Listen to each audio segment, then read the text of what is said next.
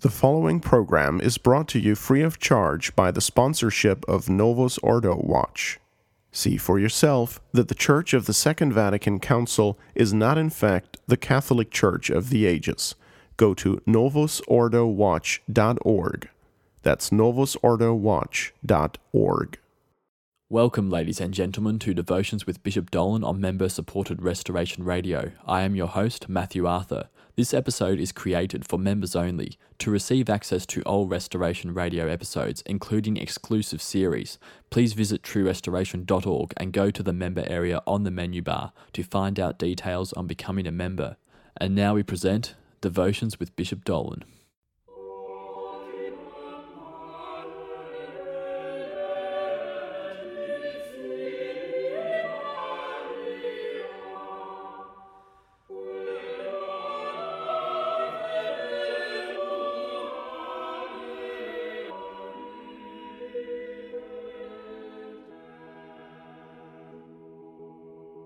Hello, and welcome to a new series of devotional shows.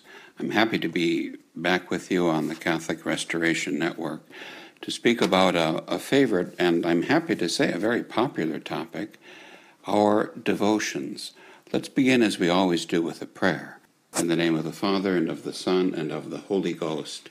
Amen. The Golden Arrow. May the most holy, most sacred, most adorable, most incomprehensible and ineffable name of God be forever praised, blessed, loved, adored, and glorified, in heaven, on earth, and under the earth, by all the creatures of God, and by the Sacred Heart of our Lord Jesus Christ, in the most holy sacrament of the altar. Amen. Speaking of devotions, I thought it might be good to start with a little review.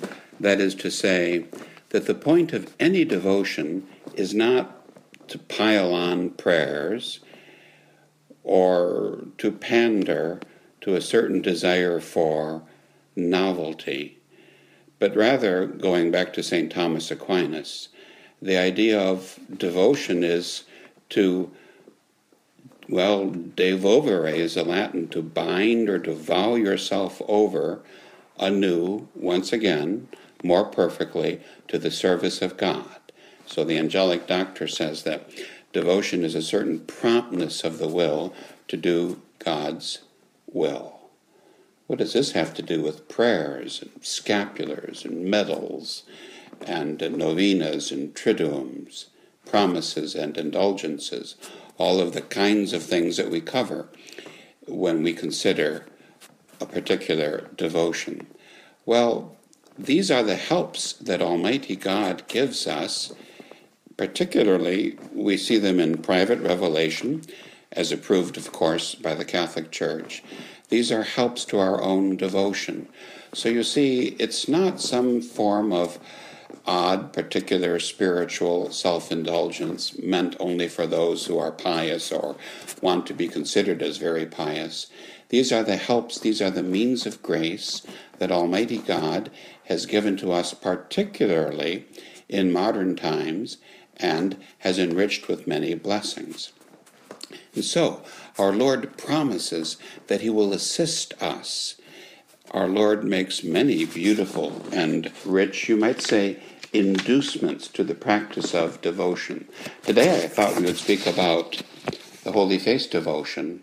I will grant them contrition so perfect that their very sins will be changed in my sight into jewels of precious gold.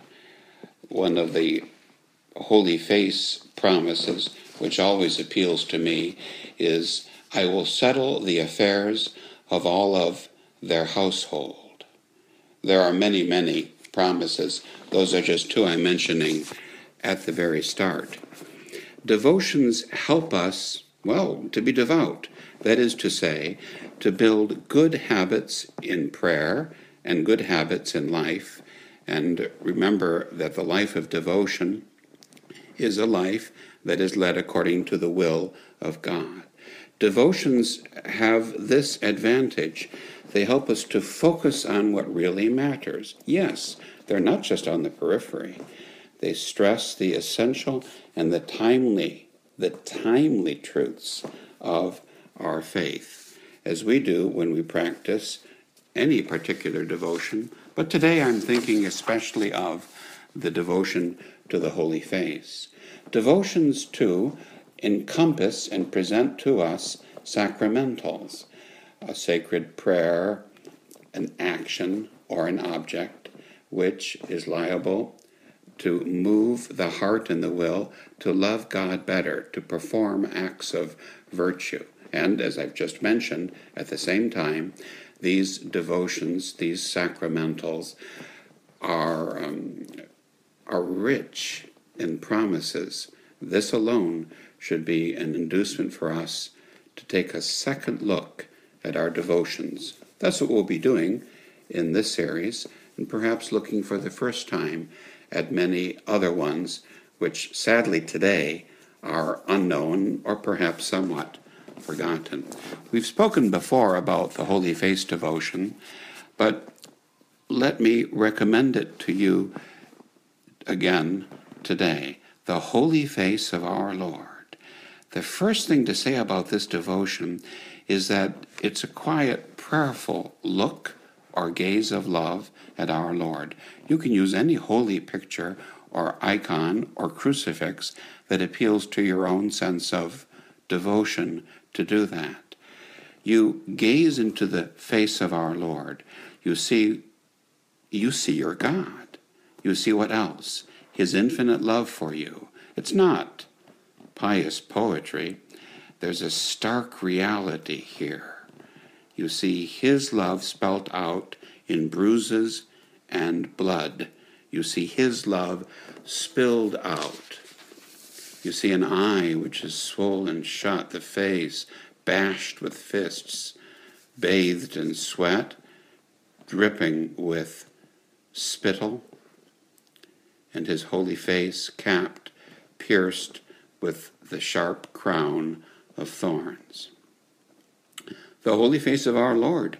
Gaze into it, and you'll see something else too, the power of this devotion.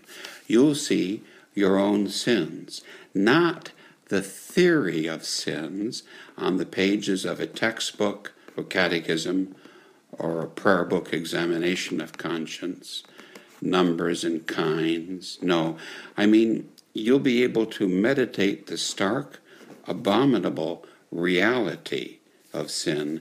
You can read it in the Holy Face of our Lord.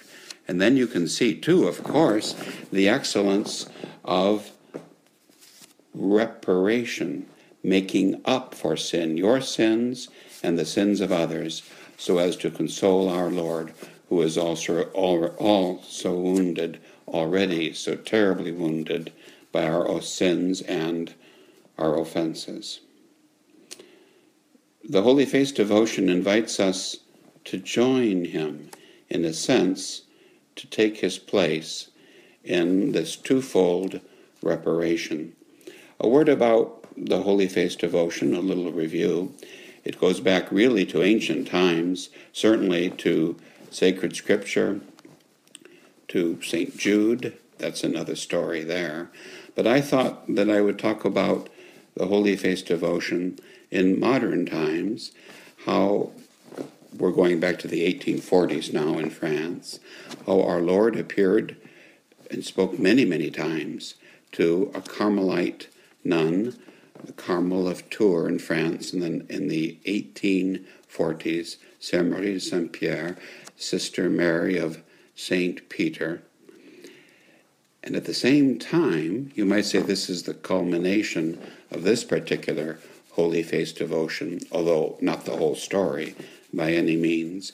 There was a marvelous miracle that occurred in 1849 during the course of the Masonic Revolution, which drove the Holy Father, Pope Pius IX, out of Rome to Gaeta near Naples for refuge. While the Holy Father was in exile, the canons of St. Peter had exposed for a time of solemn prayer between Christmas and Epiphany the relics of the Passion of our Lord that are usually kept in a chapel in one of the columns of the transept of St. Peter's Basilica. There, the Holy Face appeared on the veil that covers the original veil of Veronica. That is to say, the veil of Veronica is encased in a heavy silver case. That's covered in turn with a white silken veil. And it was on this silken veil that the faithful and the clergy, over the course of about 3 hours, actually saw the face of our Lord, and how beautiful it was. What a magnificent meditation. You can see our Lord in some sense yourself too, by the use of any beautiful or devotional picture, and you can draw from it similar fruits. So, the purpose of this devotion is a twofold reparation. First of all, for blasphemies. Blasphemies, blasphemers are those who speak against God, who outrage God, the sins of God, more than just taking the holy name of God in vain. You see it on all sides today. All of the heresies, all of the apostasies of the new religion in particular, how they offend Almighty God. There is a second offense for which we are called in this devotion to make reparation, and it is the profanation of Sundays and of holy days. These are the two principal sins our Lord told Sister Mary of St. Peter that offend God and provoke his just anger. He then made me see, she writes, that this frightful sin wounds his divine heart more grievously than all other sins, showing me how by blasphemy the sinner curses him to his face, attacks him publicly, nullifies his redemption, and pronounces his own judgment and condemnation. The Savior made me understand that his justice was greatly irritated against mankind for its sins, but particularly for those that directly outrage the majesty of God. That is, atheism, communism, cursing, the desecration of Sundays and holy days. Our Lord said, "The executioners crucified me on Friday, but Christians crucify me on Sunday." A thought to pause and to meditate on. At the present day, we read this in one of the booklets printed by the Confraternity of the Holy Face. At the present day, the crimes which most outrage our Lord in his sacraments proceed from the secret societies. Another way to understand that phrase, secret societies, the organized forces of naturalism, Freemasonry, Jewry.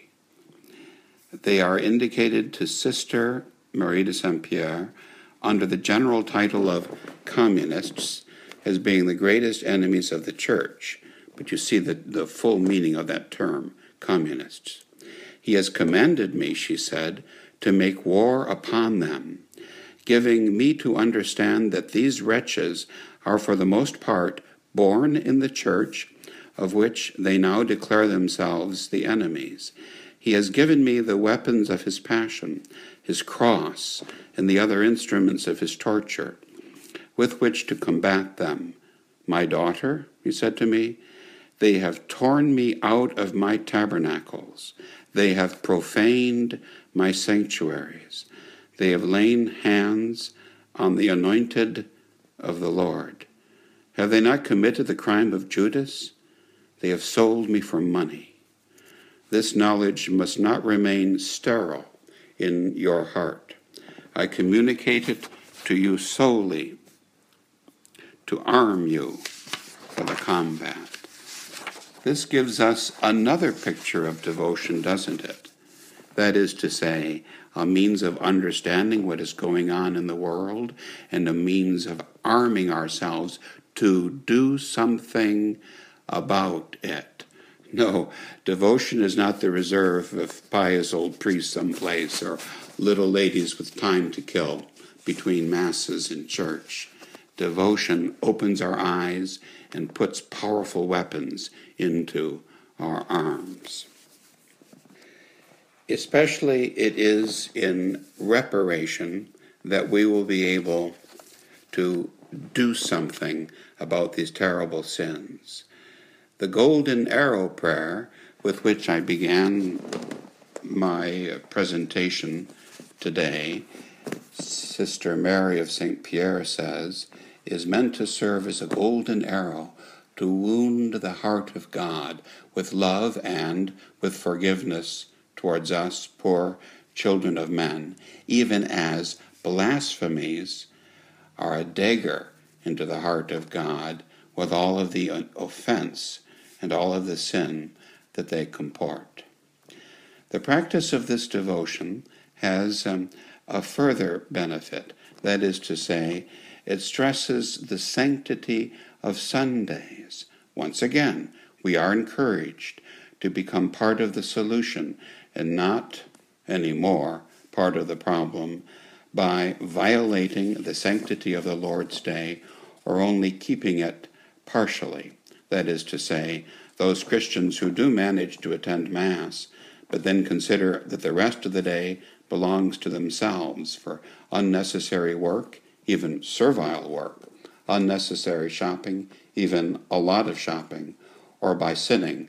And sinning, of course, is always unnecessary.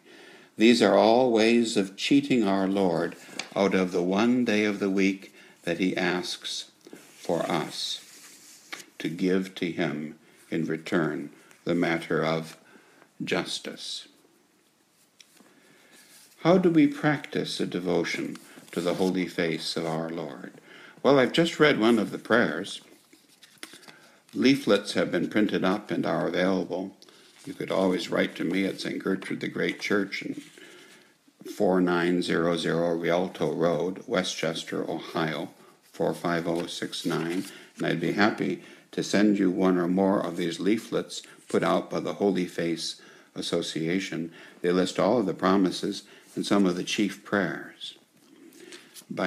Just by means of intending to honor the Holy Face, by gazing upon the Holy Face in meditation and prayer, by carrying the medal of the Holy Face, that's another story there, by reciting some of the devoted prayers every day, and perhaps, as our Lord requested, by observing Tuesdays throughout the year with some form of special devotion to the Holy Face.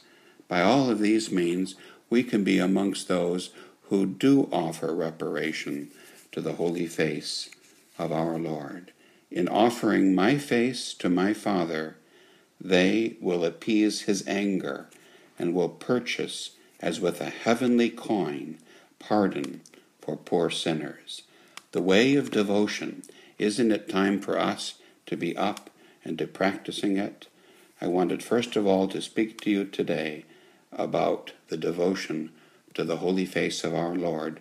This enables you, like a pious Veronica, again another one of the promises, to wipe his adorable face outraged by sin, so that our Lord in return may imprint his divine features. Where? In your soul. God bless you.